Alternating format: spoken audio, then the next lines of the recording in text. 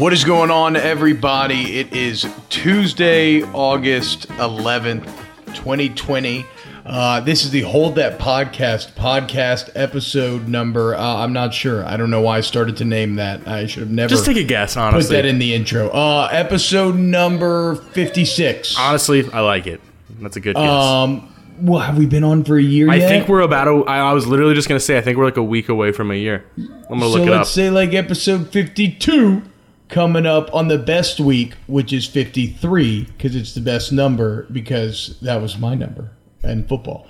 And I have always and will always identify myself by the years that I spent, and define myself by the years that I spent playing football age 18 to 23. And that's why I do an LSU football podcast. I'm your host, T-Bob Hebert. I am joined by my co-host, the uber-talented Brody Miller. He writes for theathletic.com. This is an athletic podcast, so go to theathletic.com/holdthatpodcast. You get 40% off sign-up code. It is Tuesday, like I said, August, whatever I said it was, and it's crazy out here right now. If you're listening in the future, we are months deep into quarantine. And throughout this entire quarantine, there has been kind of a light at the end of the tunnel, and that was college football. And football, at least, for me, it's going to be different for different people, right? And it appears that, that light could be threatened or could be dimmed. I don't know. It's crazy right now. Welcome in, Brody. Brody, what's up, dude? It's a weird vibe today in the old Miller and Hebert households. But before we actually get to all like the actual serious stuff that we're about to discuss, and it's probably going to be a serious pod, but I want to ask. It's been about 3 hours since you chugged some beef fizz. Yeah, an entire cup of beef fizz. And first, break down for our listeners what that is. And I want to know 3 hours later, like it seemed like you actually enjoyed it more than you expected, but how's your body feeling in the past 3 hours? I don't know what the etymology of the beef fizz is, either in real life or in meme form. Yeah. It must have made its way around the internet recently. I think I came across it on Billy Gomilla's Twitter. From Valley Shook. Yeah. Did he do One Team, One Pod? Yeah, anyway, I came across it on Billy's Twitter, and there's this picture from an old recipe book that is going around, and it's called a beef fizz. And it is 2 cups of broth, 1 cup of ginger ale, and then a couple tablespoons of lemon. I just did a 2-to-1 ratio, right? I didn't drink 2 cups or 3 cups worth of liquid beef fizz. I drink a work mid-sized coffee cup worth of beef fizz. But yeah, all you do is you pour both those broths. You pour the broth in there, pour your ginger ale in there, a couple lemon, and you serve it chilled. I had just took my stuff out of the fridge, and it was pretty good. I don't know. Yeah. I mean, when I smelled I think there's a reason why I was in an old recipe book. When I smelled the beef broth, I was obviously very skeptical. I was very nervous going in. And then when I actually tasted it, there is something to be said for the sweet and savory fizzy mixture. So what's like your flavor breakdown in there? Like, are you mainly getting a beefy taste, or like how much is like the other flavors popping in there? I'm curious. No, I mean, beef's the star of the show. Okay. No doubt. But I mean, co-starring in a pretty prominent role, I would say, is the ginger ale. Now, I had a Whole Foods, super organic Jamaican-style ginger ale, which has a very interesting flavor to begin with and is less sugary than, your Schweppes or something along those lines. I think it's called Dr. Reed's or something. And that was pretty prominent. I would say that was surprisingly prominent. But yeah, overall, it was kind of good. I will say, not enjoyable. Well, I don't know if it was kind of good. It just wasn't bad. Yeah, it just was interesting. But there was a heavy beef aftertaste, and I described them as aftershocks earlier on because they would kind of come in waves. Yeah. Also, when I put on my mask again, obviously I was made immediately aware of the amount of beef that I think was pouring out of my breath and my kind of face in general. And even now after, and the other day I bought gum for the car because, I'm smelling my breath all the time now and I want to keep it good. And so even though after gum, after brush teeth, after all this stuff, I am still getting little like beef lightning strikes. Yeah, beef bursts where it just pops up. But that was an extensive breakdown of my beef fizz. I appreciate because my prediction would have been like some just serious indigestion for the next few hours. I imagine like heartburn coming in hot, but that's just my speculation. No, nothing yet. Nothing yet. Maybe it was because I'm drinking a smaller amount of it. I'm not sure. I mean, I definitely would not recommend drinking more than a cup, which is what I drink of beef fizz. Challenge accepted. Under a cup, you should be fine. Challenge accepted. Well, I guess now is the time to pivot now to the less fizzy conversation, or the more fizzy conversation. I don't know.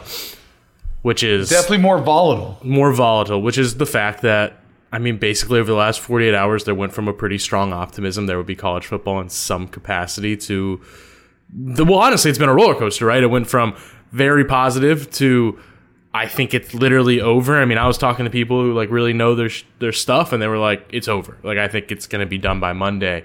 And then by Monday night, it was like, on Sunday you were hearing this? Yeah. And then by last night, it's, now I think it might just be a delay, which, I mean, we'll get to this, but I don't really know if delay is actually going to lead to any difference of overall answer than one or the other. But yeah, I mean, now it seems like there is some hope. And then there's the whole thing of, there's the we want to play movement, but people don't really seem to understand what that movement is actually asking for, which is maybe my funniest thing I've learned from Monday is that people are just like co-opting this for what they want to believe. And it's been a fascinating 48 hours, and honestly, just the social media and journalistic worlds.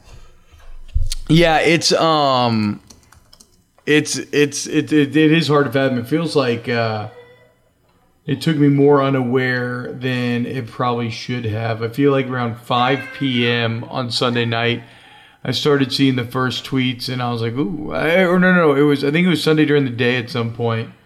Ross had that SI article about the potential heart issues. Then you're hearing that the Big Ten's going to cancel, the Pac-12's going to cancel, all the leagues are going to cancel, and all of a sudden, like Sunday night, I felt like I was really forced to, for the first time, and this is on me. It's on me for being short-sighted here, being obstinate, whatever you want to call it. But for the first time, I felt like I really had to confront the reality of no college football. And I will be completely frank, with someone whose entire job basically revolves around that.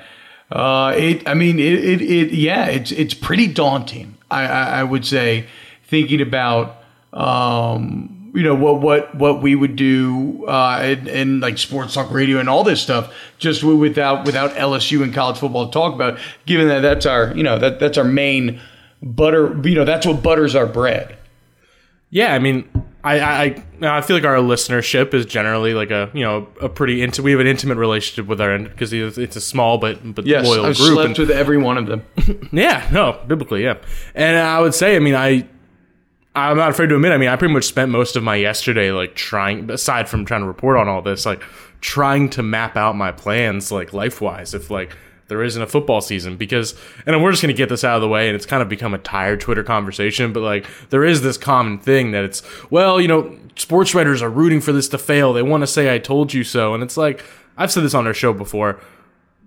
We're like, the people who you're yelling at, they're pointing stuff out because they want people to be smart, so that there actually is a football season. They are being hard asses so that there is a football season.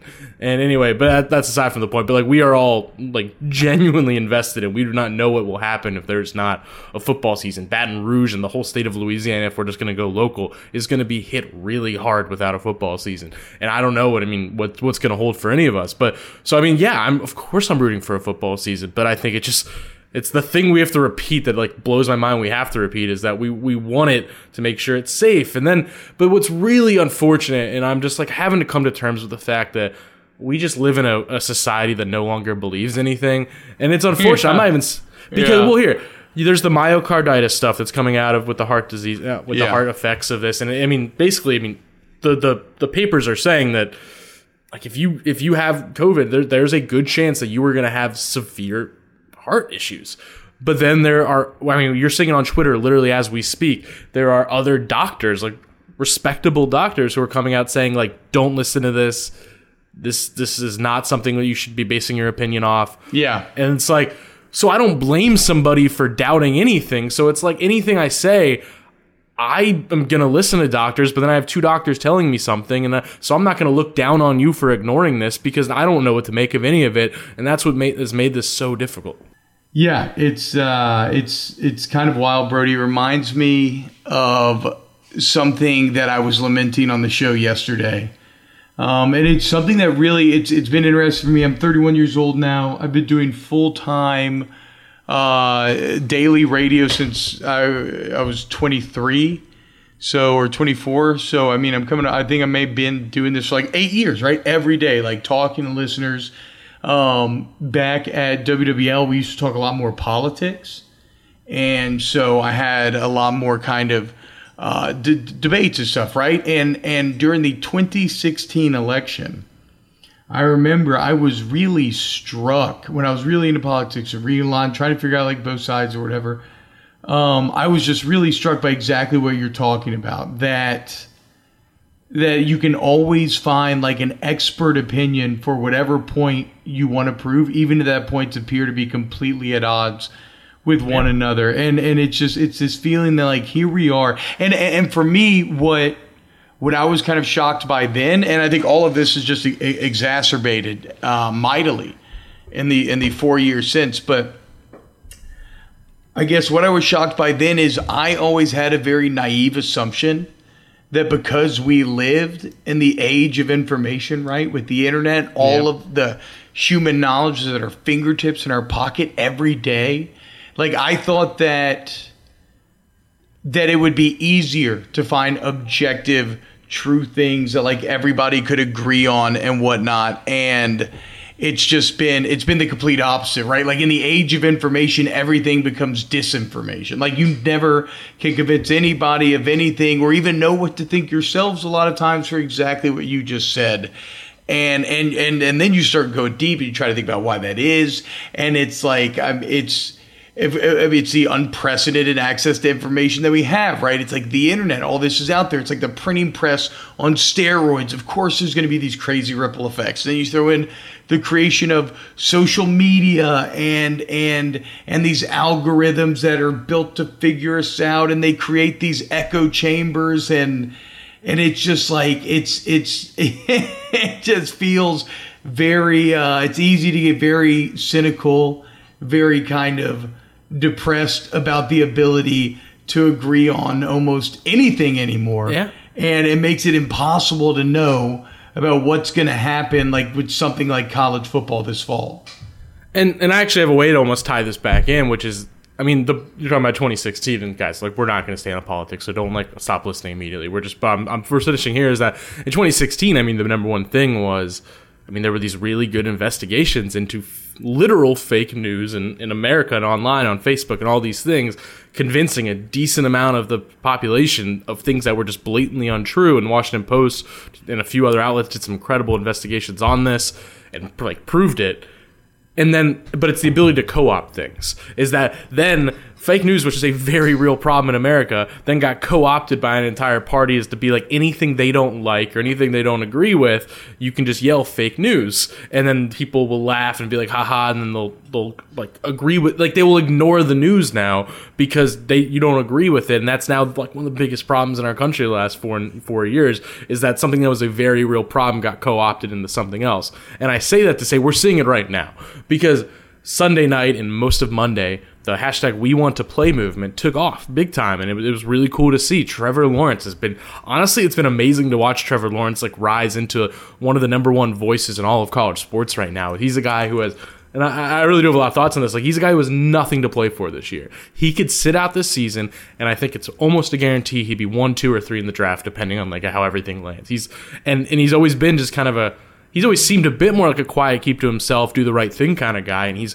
been vocal and he's taken these long stances, and he went on this long Twitter rant about how they're safer on the complex, at Clemson, all these things, and all that's true, by the way. But they also tweeted out, a list of demands about unionizing, and this movement was about unionizing, and that's also, we'll get to that, a huge part of why I think conferences are also ready to pull the plug. It's not just about the hard stuff. It's not just about COVID. It's also about the perfect storm of that mixed with unionization is really real in 2020. College sports are really getting close. Real quick, just to jump in on that point, I do think that if these conferences think that not playing will weaken the movement or the formation of a union, that's been one of the most fascinating results of all of this, is that the complete inverse has taken place. And I would not have seen that, right? Just 3 weeks ago, we had athletes wanting to unionize, saying they were not going to play. That's how it normally works. In any industry ever, you strike, you withhold work, right, to get what you want. Here we have this fascinating topsy-turvy type of situation that's so unique because there's not many power dynamics like that of the NCAA to their student athletes and how much money they make versus how little the actual labor gets. But here you have a union that is looking to form in order to work, in order to play, which is wildly different than just what it was a couple weeks ago.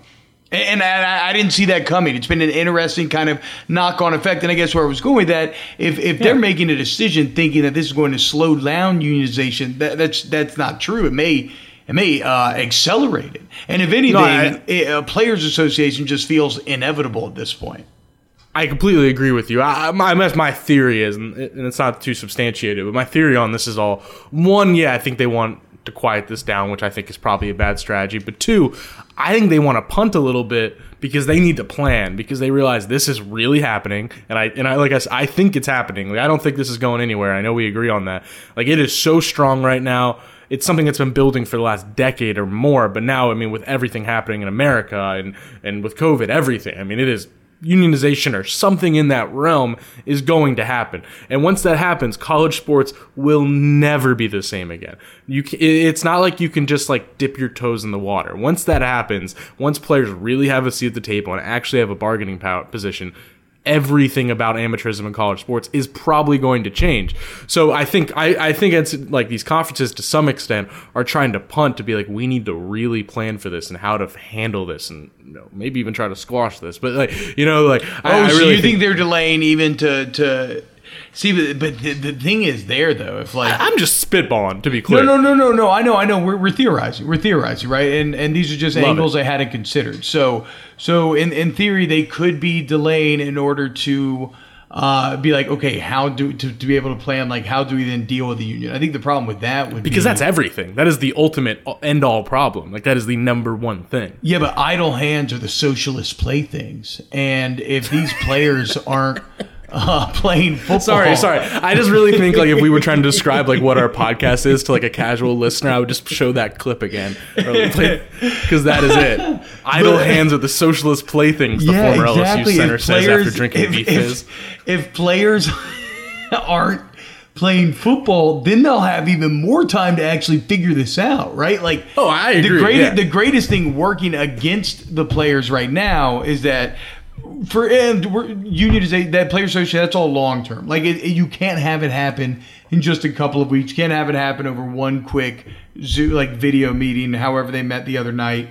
But the seed has been planted. It's a nice start. If you don't play football, then that's all those players are going to be working at, and they're going to have time to talk to lawyers and talk to representatives and time to figure out what is the next best step. If that doesn't have, if you do play football, then at least you have like 6 months where, you can prepare for the inevitable. And if they're not preparing for a players association, then they're just being obstinate to the point of malfeasance, in my opinion. That would be ridiculous, though. Well, their whole strategy from the very start has been just like, push down the road. I mean, I'm talking for the last 2 decades has been because they realize once that levee breaks, it's over. And I'm not saying I literally think college sports are gonna end. where the cracks in the dam that's gonna bust it all wide open. COVID. I mean, if we're being honest, all of college sports it's a sham. It is ridiculous. The entire I don't know about all. What I think that to me, I only cross over into territory of something needs to change when you're talking about revenue generating sports, right? I mean, it's a very capitalistic approach, but like, look, football makes a ton of money. The players should see part of the money. The basketball makes a ton of money. The players should see part of that money. As far as the others, and it's not all the money. Like, you have to figure things out. You have to adjust portions of the budget. Like, you can still figure out ways to help fund these other athletic programs to the level that they need. And then you have fun. I love smaller college sports because they allow teams to exist and people to continue playing sports that they wouldn't otherwise. And like, I don't feel like there's a huge exploitation there because there's not a ton of money being made, right? There's a ton of resources now, a ton of time investment, resources.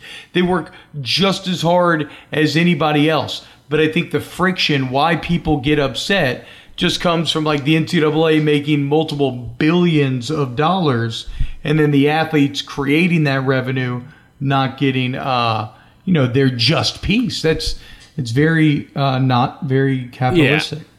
Yeah, I was going to say, I mean, I was being over the top. I don't think all college sports is bad. I think, like you said, I don't want to make it sound like I think that the punter at Akron's getting, a raw deal or something. It's just, but you can't try to tell me the entire, like, concept of amateurism and the entire business model is fundamentally, like, it's the same people who are, like, rah-rah capitalism all the time are the ones that are, like, well, like, that's just, amateurism's important, and, like, capitalism doesn't matter now, and that's, literally, it's a made-up concept that they're sticking to, like, law for about 100 years now. I mean, it's a made-up concept. There's no reason. This isn't a new take, but when I was a college student, guess what? I was able to make some money on the side while I was getting, I was getting scholarship money. I was not restricted from having another job. There is no real reason why an athlete should be any different. That is a great point. That is such a good point. The entire concept of amateurism is dumb. And to be fair, if you look at the top 10 potential earners on name, image, likeness stuff, there are multiple females like on that list or could earn. College gymnasts. Yeah. Women's basketball players. Yeah. So many of them.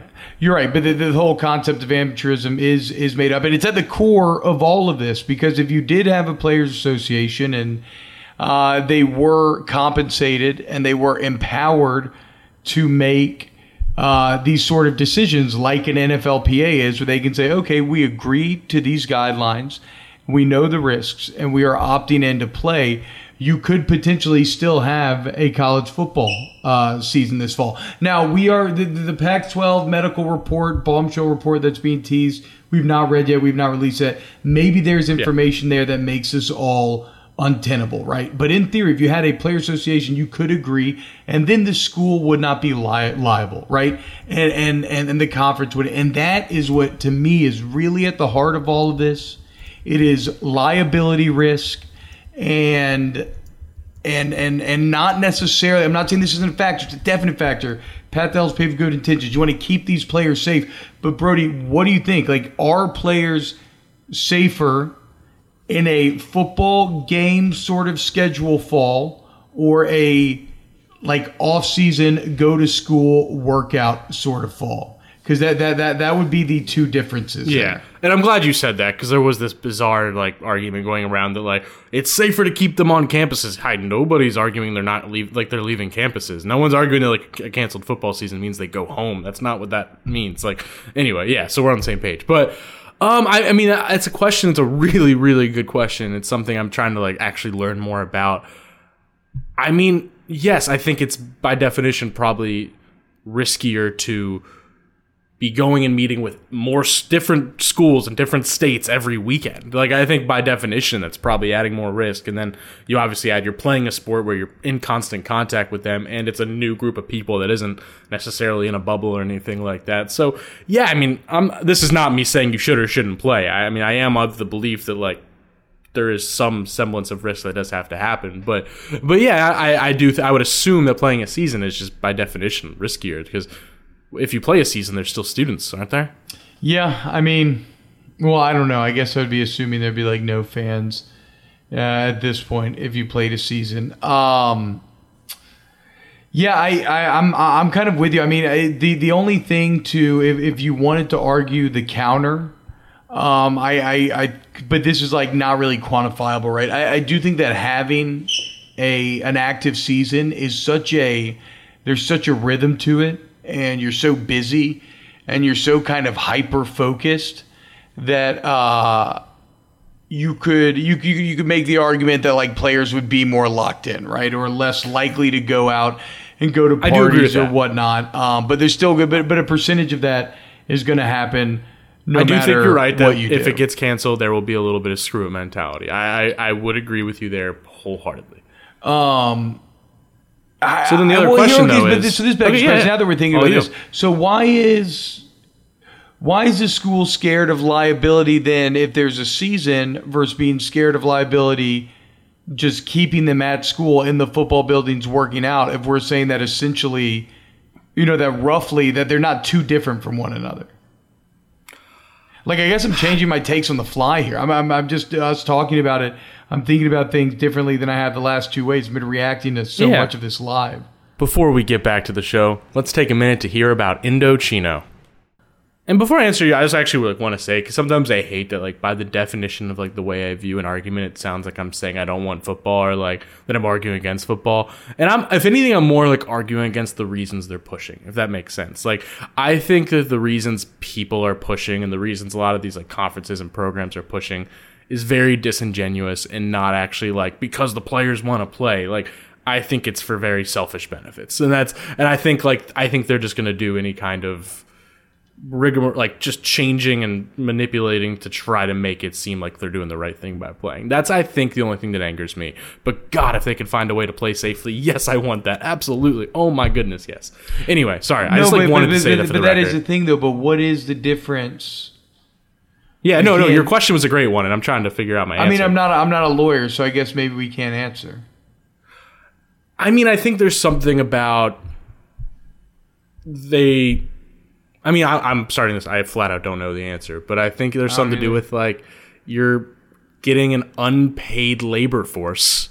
And I know there's the whole, like, you're getting a scholarship thing, but still, like, it's an unpaid labor force that has no bargaining power, being put at extra risk over, like, they're being put at extra risk to make a product happen. And maybe it's just optics. Well, I don't know. You're right. Okay, again, I think the answer is probably right in front of our face. It's the amateurism thing. Because of amateurism is the same reason why you can't have students, or actually, are they doing this in California? Can you have students going online, like online only, and then have football players on campus? So that is the big thing. I think, like, as of a few months ago, I remember when there was that Mike Pence meeting, like, there was a whole thing that came out of it that was like, well, they can't play football if students aren't there.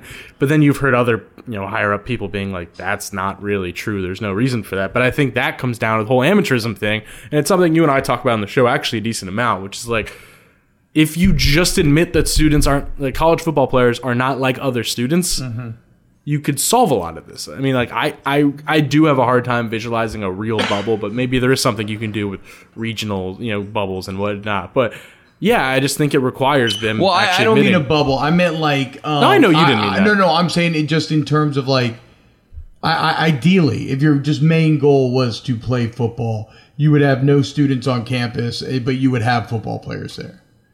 It's just that always felt like a breakdown in amateurism. Thinking about that. Yeah, no, I think that's a good way to put it. I just think if they could do that, yeah, this seems all a little more doable. But then you add in, so you have that whole. That's the thing. I don't think that just that amateurism and all that part is why they're not going to do it if they don't do it. And I don't think the heart stuff is just why they wouldn't do it.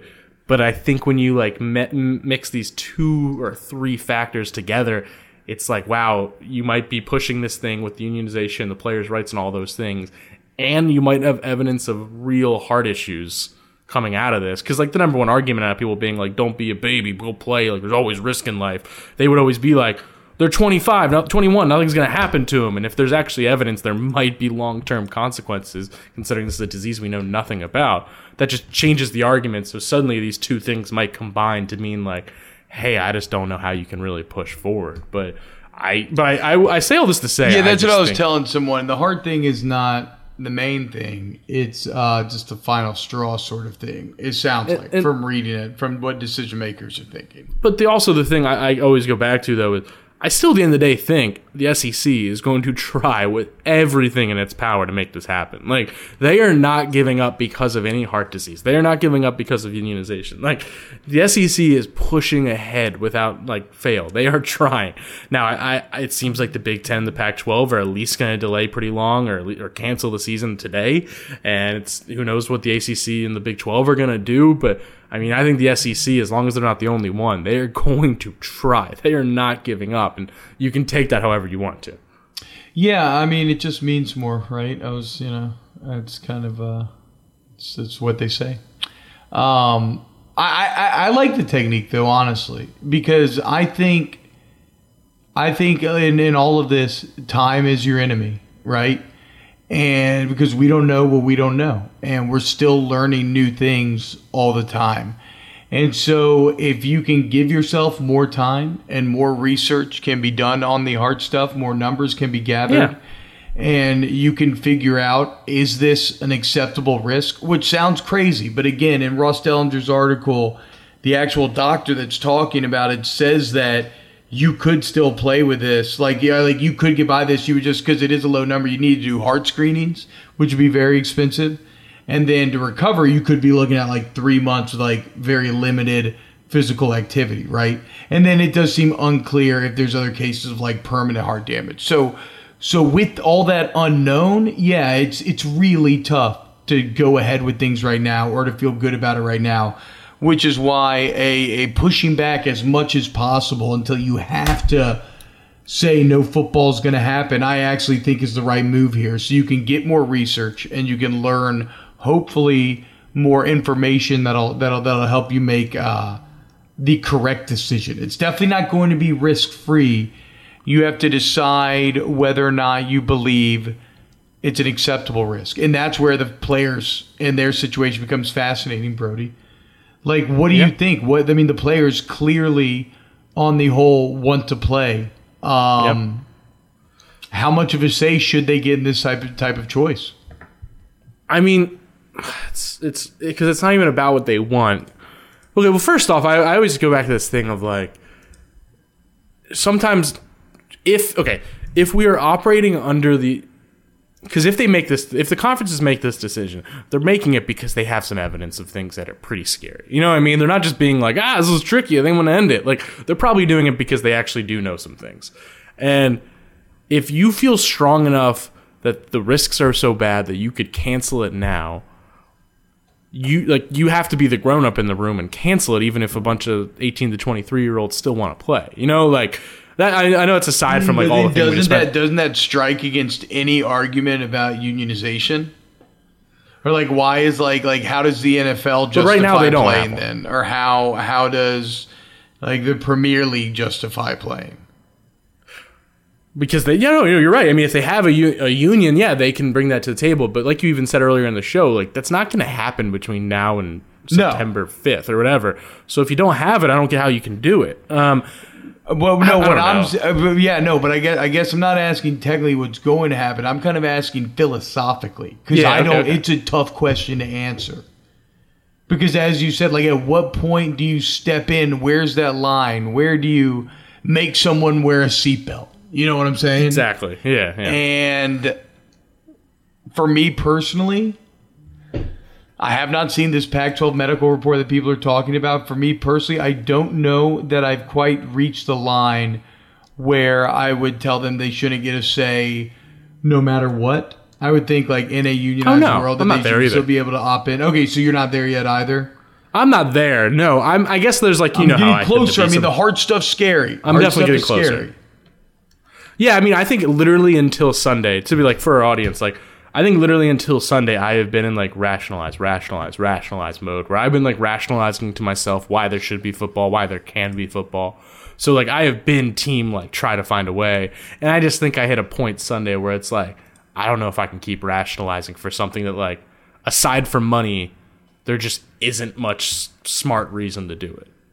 Like yeah, it stinks for the kids. Like, well, you probably can give them another year of eligibility, and like there's gonna be bummers, but guess what? There have been huge consequences in the whole world for the past 5 months. Like, yeah, like it's like, sorry, but that's everyone's life is getting like hit right now. So I just kind of am like, why are we doing this except for just really selfish reasons? And I don't know. Well, but that's maybe a bit. It's not untrue. I don't know where I'm at. It's definitely a little cynical. It's a little depressed for sure. And I feel you, and I feel a lot of that. But let's not. I mean, the thing is though, in arguing for something like college football, it's always going to be tough to really convince people to advocate for it or convince people of its importance, because a lot of it is going to be an emotional argument. Like, yes, the economic argument is the dollars and cents number that you can point to and say, Louisiana, look at the knock-on effects. Louisiana could use X amount of hundreds of millions. What does that mean for small business? Like, you can do all that, and that is all true. And hell, we're probably in that number, honestly. Yeah. Oh my God, we are, absolutely. But that argument is one that's defeated. But it's a game, right? I mean, it's a game at the end of the day. It's entertainment. What is it worth, really? How we define what entertainment is worth is something that is very nebulous. It's not very exact, but it does matter. And like, the ability for people to have, especially when people can't agree on shit anymore, just like we talked about earlier, and everybody hates each other. The ability to have these cultural touchstones where you can agree and you can have fun. You will never see more Democrats and Republicans hanging out than at a football game, or like hugging each other, or like high-fiving, or just generally getting along. And so for communities, there's a lot of value there beyond just the monetary value. Being a kid, you have a very small window where you are able to play football. I joked earlier that I defined my life by the time that I played football at LSU, 18 to 23. And it's kind of crazy, but like, those were once in a lifetime experiences that are impossible to replicate, right? And so you only have this small window. And so, yeah, even from a younger adult's perspective, although it is very risky, I mean, losing that is also is very, it sucks really bad too. It's terrible. It's something that you have worked for literally your entire life. You're someone who's going to start this fall. It's something you've put all your energy towards from the time you're probably like 10 years old or whatever. You've been waiting for this moment, and then it's gone. And then what's to say in a year if you'll still be lined up for a job, if you'll still be on that team, if still like hell, how things have gone recently. Who knows what anything could look like potentially in a year. I guess I don't say this to say that anybody's wrong, saying that it's just being done for money. But I also don't want to just completely discount the emotional side of it, because it's something that I've really been trying to think about a lot lately. Because somebody asked me, if you were still playing, what would you want to do? And I think honestly, I would want to play, which is kind of crazy. But yeah, because it does matter. It does matter, and it's going to be a huge bummer just beyond economics if it doesn't happen. And that is the part that is always, like I said, I've been rationalizing myself till maybe this week. Like that is the part I think about every day is that those parts, and the legacies part, and the love of football. And like, I actually, like, if I'm being honest, I don't even think I've been thinking as much about like my job as I have been thinking about just how much of a shame this would be and all those things. And like, I'm trying to think of a good example of like a Jacoby Stevens, who's like, so much lies on this season and this, all those things. Yeah. Like, that is what I think about more on a day-to-day basis. I wanted that to happen more than anyone.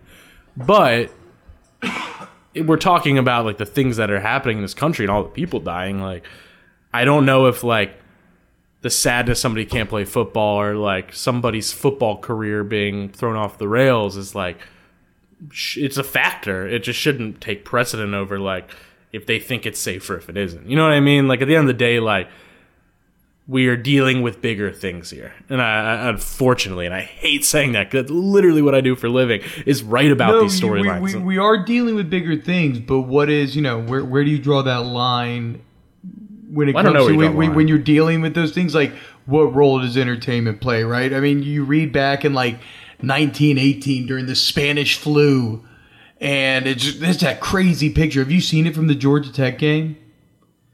There's a picture from the stands of a 1918 Georgia Tech game, and everybody's got masks on. It's just really odd. Of course, Spanish flu, terrible, 50 million people dead. But the college football season is pretty fascinating, and it's very haphazard. Some teams played, a lot didn't. LSU famously did not. That's a silent season. They had the uniforms for that honored, which was also tied into World War I. John Heisman and the Georgia Tech Yellow Jackets went 6-1. Their only loss was to Pop Warner and the Pitt. Is Pitt Panthers? Right? Yeah. Yeah. Pop Warner and John Heisman were involved in that season. How about those football names? Crazy. But yeah, wait, I kind of forgot where I was going. Oh, okay, but yeah, so like even in the most horrific of circumstances, 50 million dead, there was still thought to be enough entertainment value, and 30,000 people actually watched that Heisman versus Warner game. So yeah, I don't know, because especially if this is something akin to a new normal. I get that obviously society's problems at large are way larger. I lost my grandpa to COVID, so I absolutely get it. But like, right, I don't think that college football being played, do you think it would have like that impact on society as a whole? Obviously, the biggest impact it would be on the athletes themselves. And where it gets real scary is if you do play. There are articles that you can read out there that'll point towards data that will say that you'll have like almost a guaranteed few deaths. I don't know if that changes if you look at like the football only data that schools are producing. Stats are odd. But just if the numbers held like they did the general public, you'd be dealing with that. And yeah, and if that's the case, it's hard to justify anything.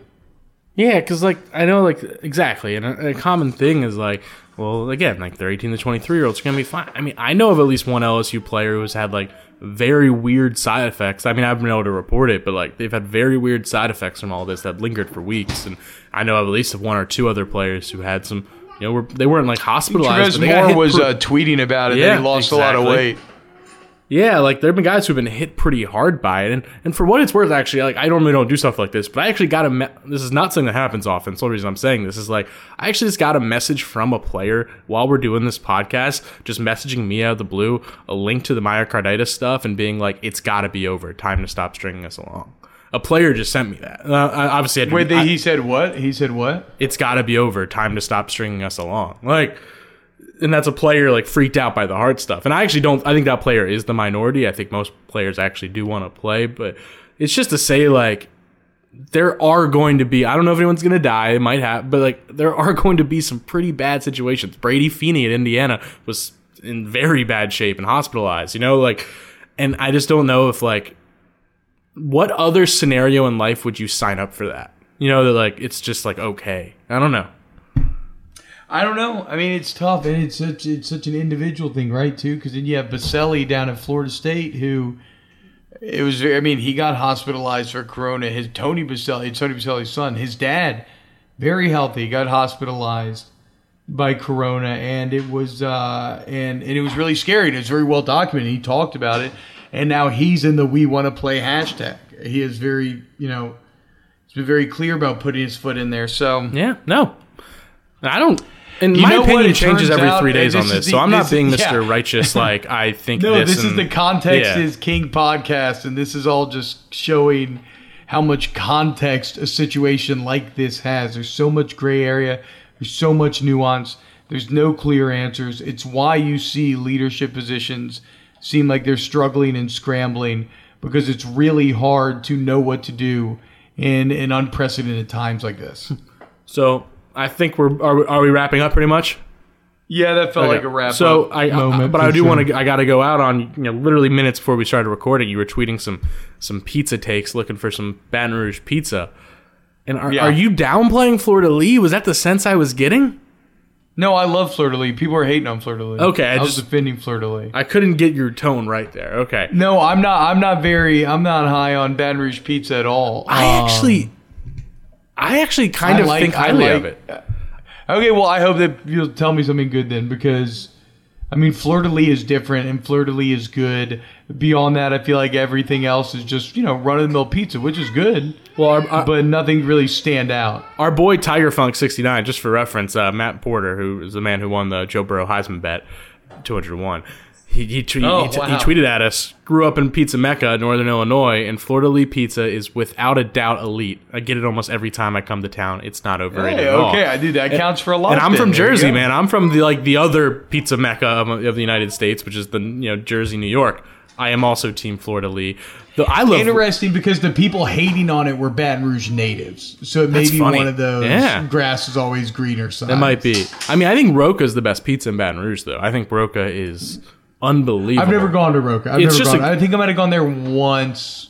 I mean, it's a great restaurant. It's actually this doesn't help either of us anymore, but it's a fantastic date spot. Because it's just like that perfect middle ground of it's clearly a nice restaurant, but it's not threatening nice, and it's not too nice. Yeah, yeah, that's a real thing. I have a whole theory that your first date should always be drinks, not dinner, because drinks are casual, dinner's threatening. But yeah, it's that perfect middle ground, and it's very, very good food, but it's pizza, so you feel as casual. But Claire agrees. It is one of her favorite pizzas we've ever had, and New Orleans has some pretty good pizzas, too. So, but yeah, I go Fleur de Lis and Roca. I need to try out Roca, but Roca is a sit down place. I guess I'm also talking what's pizza I can pick up and I bring get Roca and pick up all the time, but I get your point. Oh, okay, that's fair then. I guess you have to go to Fleur de Lis, so yeah, it's no different than that.